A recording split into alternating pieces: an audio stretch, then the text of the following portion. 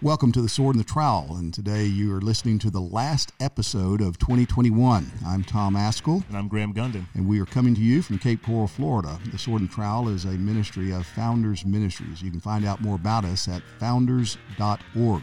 And welcome to this special podcast to close out the year. Yeah, we got a lot going on coming up in the next few weeks, the next month. As you all know, and as I'm sure you're all already registered, we have a conference coming up January 20th through the 22nd. That's our Founders National Conference here in Fort Myers, Florida. So it's a great time to come down to Southwest Florida. Absolutely. Lots of sun, warm weather, beaches, all that. Rates do increase, though, however, at the first of the year. So you've got just a couple of days to register and get those discounted rates.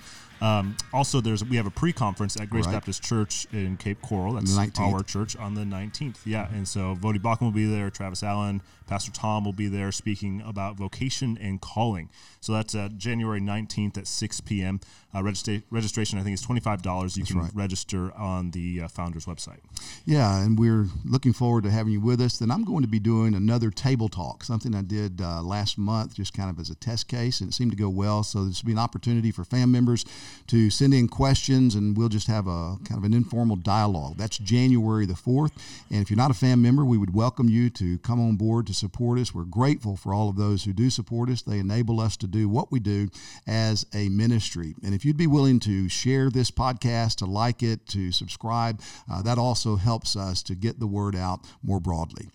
Well, today we're delighted to have Delano Squires with us. Delano is a new friend I've just met in the last few months, but I feel like I've known him for a while. In fact, when I met him, I said, brother, I feel like I should have met you like 25 years ago or something. But then I realized you're, 26 years old or something? So, I mean, you're a little older than that. But anyway, Delano is a scholar at the 1776.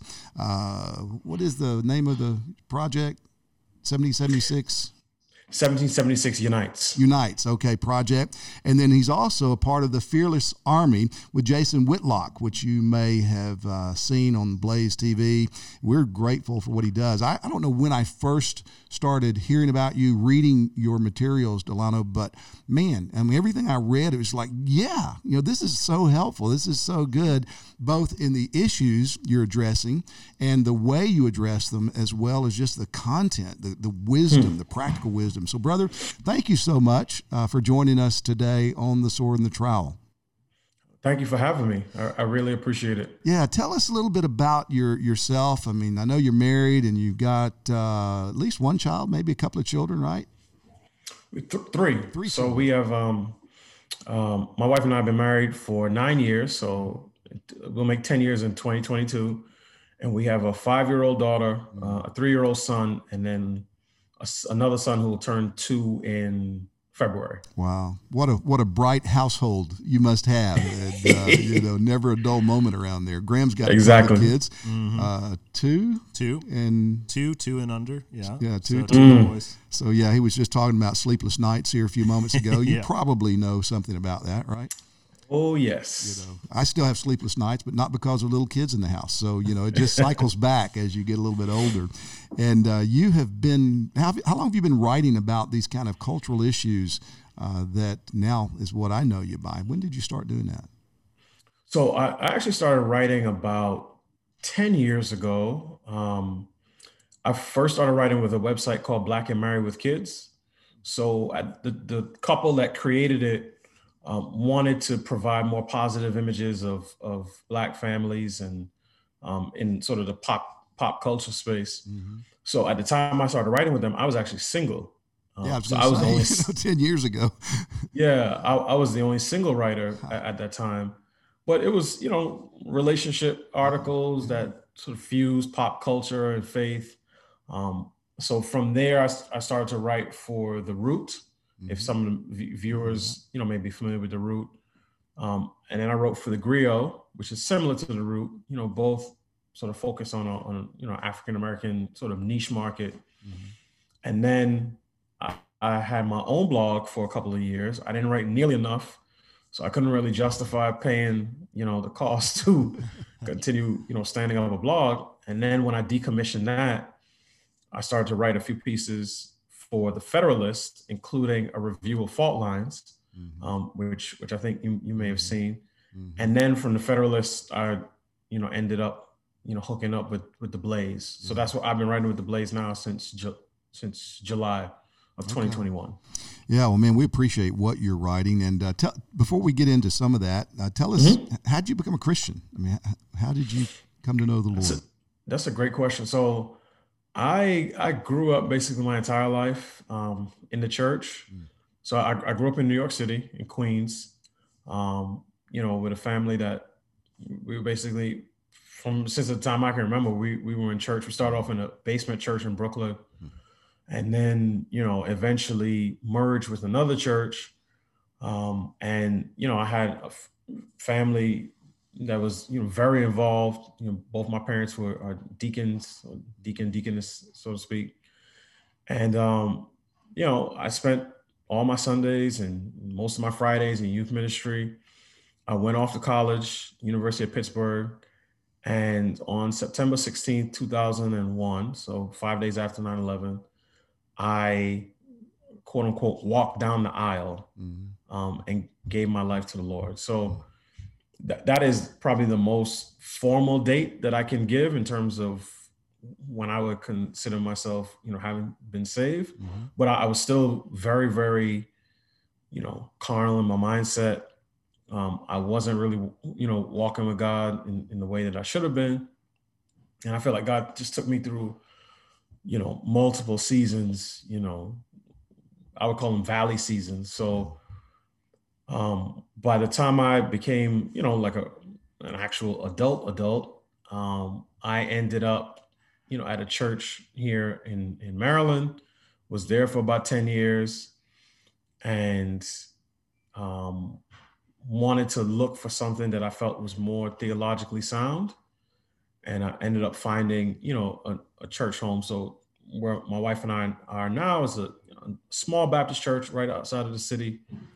And so between, September 16th, 2001 and December 20th, 2021, I would say that, the Lord just grew me up, matured me, allowed certain things to fall away, allowed me to be more, mindful of his word, and just growing as a Christian. So as I said, that date, almost 20 years ago, is the date that I would give in terms of becoming a Christian. But I know that God was doing a refining work in my life for basically the next 20 years to get me where I am today. Yeah. Graham, you grew up in a Christian home, and your dad's a pastor, and so that's what you've known all of your life. I had a godly mother that was very influential in my life. There's been a lot of discussion over the last few years, about deconstructing Christianity that kids who grew up in Christian homes, Christian churches, feel like they need to go through. I'm interested in both you guys. I mean, how do you evaluate your own upbringing in the light of where you are today, how God used that? I mean, obviously God's always providentially working in our lives, but Graham, tell us a little bit just about how do you assess what God's done for you through your childhood? Yeah, I mean, I never would have considered deconstructing my faith because I know I would have gotten it from my mama. No, I mean, my parents were both so faithful in the way that they discipled me as a child. Was converted very young, 6 or 7 years old, and just faithful church attendance. My dad was a pastor, but it wasn't, was not just going through the motions, family worship on a regular basis. And I've had, many, many friends that grew up with me in the church, and I would say probably more than half of them have either fallen away or just don't take their faith seriously. Yeah. And I think it's tempting for parents, and then also for people who look at the church and look at families within the church, to say, if parents would just do these things, if they do A, B, C, and D, and do the right formula with their kids, well, then their kids would grow up to be Christians. They wouldn't fall away from faith. And the Spirit is like the wind, and it goes where it wills, and the Lord regenerates whomever He wills. However, God does work, and He uses means, ordinary means, to save people. And I think through the family and just through the consistent discipling of children by their parents and getting into the Word of God and praying together, that is one way in which the Spirit works in the hearts of young children so that they remain faithful to Him. So you don't regret growing up in a faithful Christian home. Not at all. Yeah. Very, very grateful for it. Yeah. Delano, tell us about that. I mean, your own assessment at this stage of your life, looking back. So yeah, I would agree in large part with what Graham said. I found that some of the kids that I grew up with, not just in my church, but just knowing other youth in, sort of related churches in Brooklyn and Queens, some of them have fallen away. Now, one thing I can say is this: sometimes, even after they've fallen away, they may hold on to certain moral principles, but they may not identify as Christians per se. Some may say I'm spiritual, but not religious.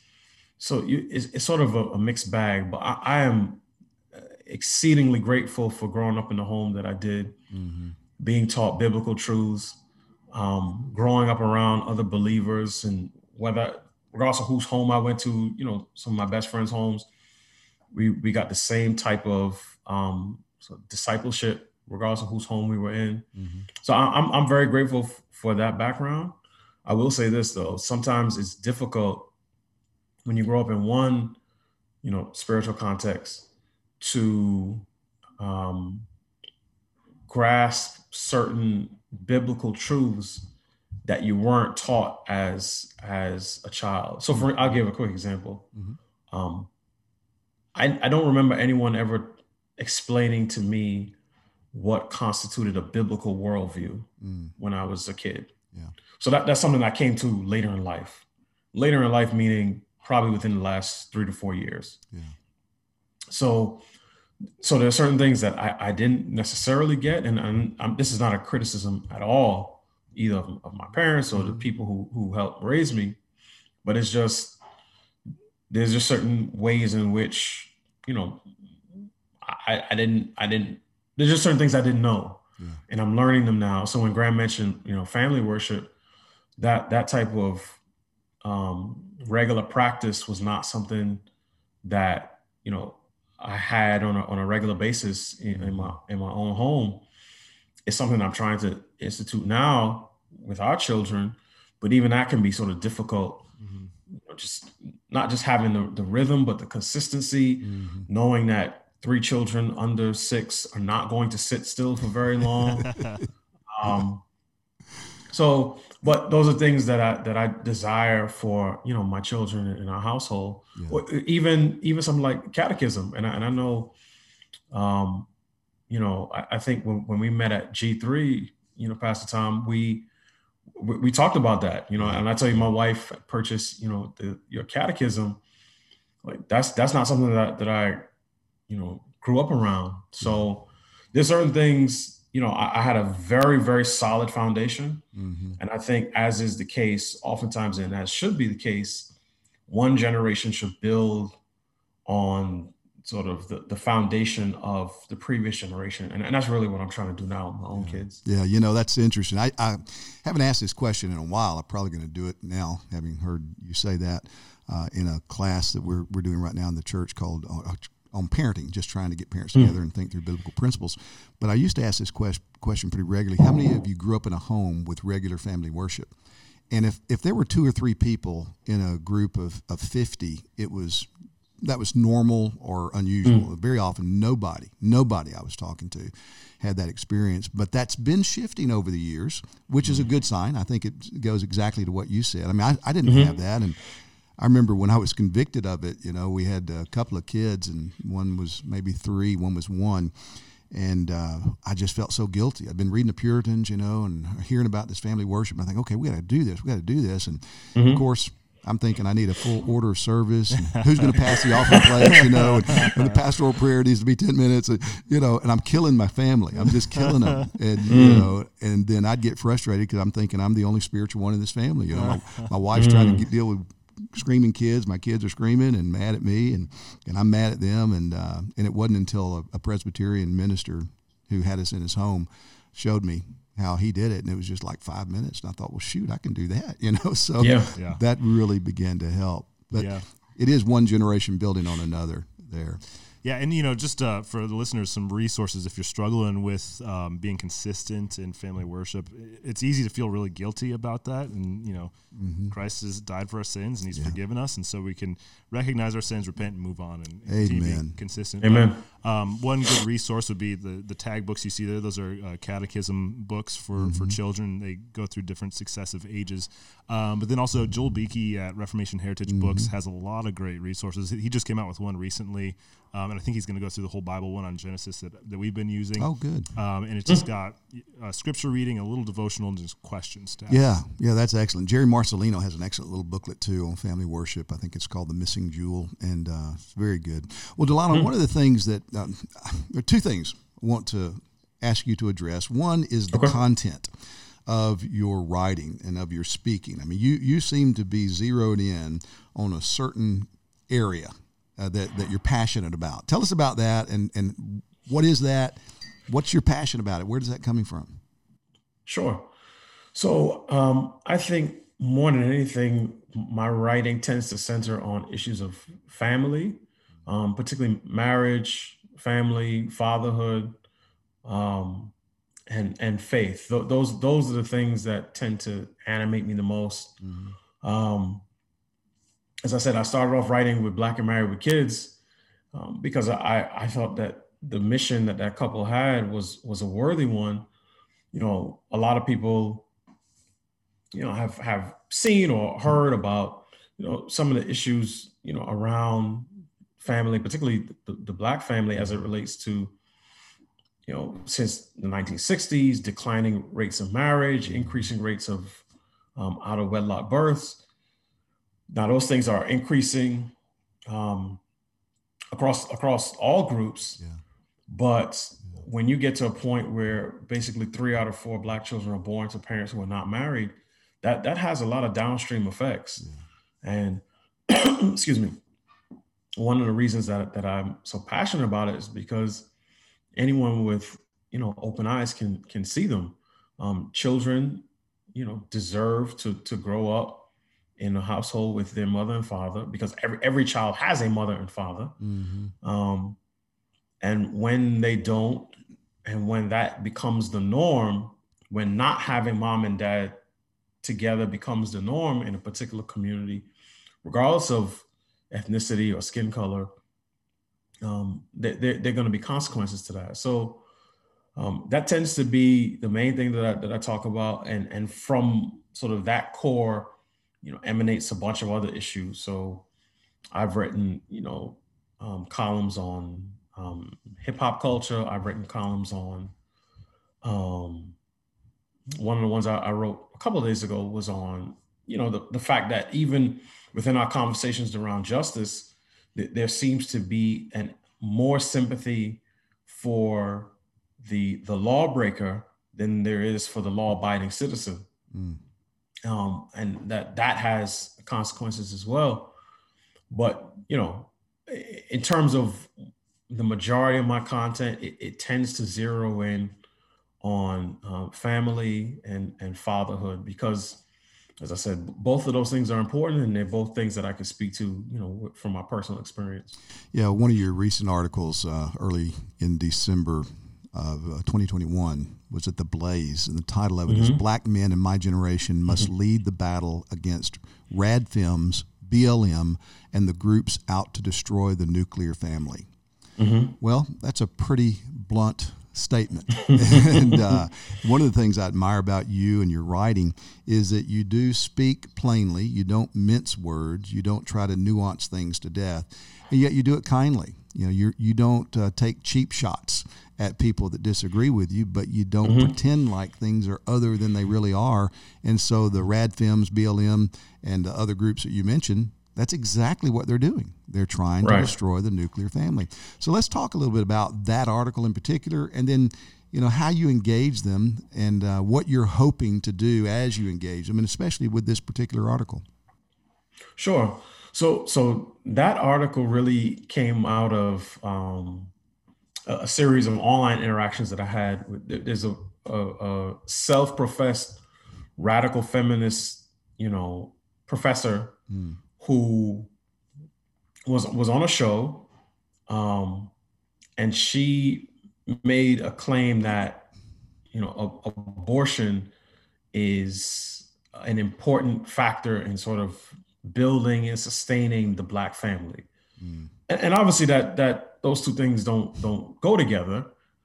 And I responded to the tweet by questioning whether this person was pro-family, because I've read some of her work, and she's talked about the fact that the nuclear family is, as she put it, going the way of the floppy disk, right? So becoming obsolete is something that we should celebrate. And I didn't understand why a person who claims to be, in support of the Black community would say something like that. And so as we were engaging, she basically said it plainly. She said, "We don't need nuclear families for the Black community to thrive." And I mean, that I was like a dog on a ham bone after that. I said, "Really?" So, we had a couple exchanges back and forth. I asked her whether she thought, again, so we were tying in abortion and the nuclear family. I asked her whether she thought that human life has inherent worth. She totally dodged that question and tried to move on to a different topic. So what really became clear to me is that this is a person whose views on family and life itself are just totally, opposed to my own. And because this professor also claims to be a Christian, it really disappointed me that she was putting this type of idea out into the public sphere. Yeah. So that article really, part of it was to obviously talk about the importance of marriage and family. And I started by saying that our battle to become a more perfect union has ended up becoming a war against the marital union. And this is across the board, regardless of race or regardless of ethnicity or group. But the most heated battlefront has been in the Black community, as I said, for the better part of 60 years. Excuse me. So I just wanted to both talk about the importance of marriage and family, as I typically do, but also, and I thought this was very important, name the groups specifically who have made it their business to fight against the nuclear family. Mm-hmm. And it may seem counterintuitive, but many of those groups claim to be working in the interests of the Black community. So Black Lives Matter, and many, viewers and listeners may know that when they posted their original 13 principles, one of them, which was under the sort of the Black Villages heading, said that they're working to disrupt the Western nuclear family structure. Again, a very odd thing for a group that says that it cares about Black life to be arguing against the nuclear family, just given the decades of research on the importance of the family and how children who grow up in, with their married biological parents, particularly in low conflict marriages, tend to have the best social, economic, educational outcomes, and certainly better than any other family structure. So that was one of the big things that Black Lives Matter, promoted, which was basically the destruction of the nuclear family. Mm-hmm. Same with this radical feminist professor. Same with a lot of other Black professors, commentators, pundits, and even the ones who are not sort of actively fighting against the nuclear family. The people who were sort of in the middle, so to speak, they never actively promote it. So the one exception I would say is probably President Obama.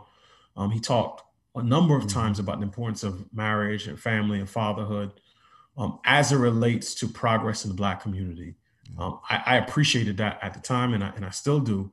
But even whenever he did that, the criticism that he got for doing that always came from his left flank. It was always from other liberals. Yeah. And when you sort of take a step back, what you realize is that for people who feel that the main issues affecting the Black community are issues of systemic racism, however they define that, or an inequitable distribution of resources. Talk about marriage and families and fatherhood takes away from those things.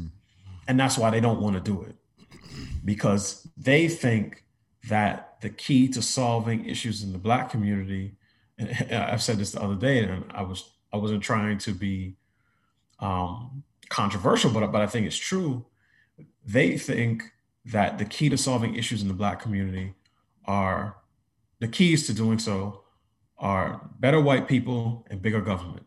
So anything that takes away from that is something that they don't want to address. And I think that's one of the reasons that you'll see so much more emphasis put on people like Robin DiAngelo or Ibram X. Kendi, or talk about, equity in all different parts of society, but almost no space, particularly on the left, for talking about the importance of marriage and family and fatherhood.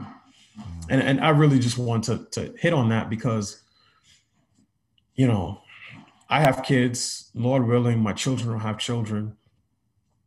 And the trajectory that we're on is not a good one as it relates to this country in general. And I think it's important to raise some of these issues so that people are aware that just because an organization has a nice name and says that it's fighting for something, you need to really look underneath the hood to make sure that its values and beliefs and principles match up with your own. Yeah, the conflict of visions there is so stark. That the savior for some of these people is a bigger government. If the government can be bigger, it can be more powerful, then it can fix the problems that the Black community is faced with. But the stronger your families are, and the more families you have, the less power the government's going to have. That power is going to be dispersed amongst the families, because we know the family is the basic building block of society. And so the weaker the family, that's almost a better, if you want to see the government as the savior of society. It's fascinating, Delano, listening to you, and even some of the people you mentioned, they have intact families. It's right. Like we're not going to preach what we practice. Right. We have it. We figured it out over here, whether intentionally or unintentionally, but we're not going to say anything that's going to suggest that, yes, what we've discovered and found to be prosperous for our own lives or something that you ought to pursue. And it's pretty simple. I mean, it's been study after study of you, as you indicated, has shown that the formula for living generally well in the world that God's created isn't that complicated. It's not easy, but it's not that complicated. You don't have kids till you get married. Get married, stay married. Get a job, keep a job, work hard. Be honest. I mean, it's not complicated. Yeah, well, this is true both for economic status, educational status, et cetera, but also when it comes to religion as well. There's a study done in Europe in the early 90s. I think it said that for families in which the father and mother are both regular attendees in a church, at least 33% of their children will go on to also become regular worshipers in church. And only about a quarter or so of their children will fall away from the faith. Those families in which fathers are not regular attenders, but mothers are, only about 2% go on to be regular worshipers, right? And so this is a different context. This is in Europe, but this is, years ago. I know there are more recent studies. I think Lifeway has done some more recent studies, but the same holds true today, especially when it comes to fathers being involved religiously, going to church on a consistent basis with their children, father and mother together setting that example for their children. The payoff for that when it comes to discipleship and evangelism within our communities is huge. Yeah. It's like we undervalue those normal means of grace, the things that God's revealed to us, and we think that there's alternatives to that will be just as effective.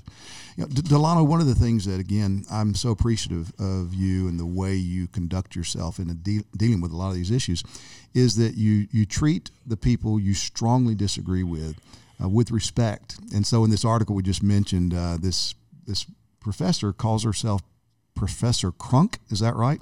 I'm not even sure what crunk means. I'm sure it's got to have some meaning that I should know, but I don't know. Ask Hannah. But I mean, you engage her ideas, and I think successfully expose them as being without foundation. But you don't attack her person. You're not trying to score cheap shots and points just by ridiculing her, which, as I've gone and read a few of the things she's done, it's a target-rich environment for that type of thing, and yet you avoided doing it. So tell us about just some of how you process that as you engage what tend to be pretty controversial issues. Sure. So with engaging that professor in particular, I tried to be clear about the ideas that I was disagreeing with, because I know I've seen her, I've read her writing, I've seen her on TV. She talks a lot about how she gets attacked personally, gets death threats, gets insulted for her appearance. And I actually saw some of that, on our exchange, and it was disappointing because regardless of what people believe, all of the people that I disagree with are also image bearers. Amen. We are all made by the same creator. All of us, our lives have, inherent worth and dignity. And I never want to lose sight of that. Because, someone may be blinded to the realities of God's truth now, but God is a good and gracious God. And at any point he could remove those blinders. And I don't want to be found having attacked and belittled someone that God is working on. And I certainly don't want to do that while bearing his family name so that people turn around and say, well, is this what it means to be a Christian? Excuse me. So I try to be, careful about doing that. And that's, so I engage in the way that I do based on a matter of principle, right? But there's also a strategic element to it for me. For the best way that I can explain it is using a boxing analogy. So for people who watch boxing, if you've ever seen Floyd Mayweather fight, he's a very, very good defensive fighter. And I try to write the way Floyd Mayweather boxes, meaning I try to give my opponents as little hitting surface as possible.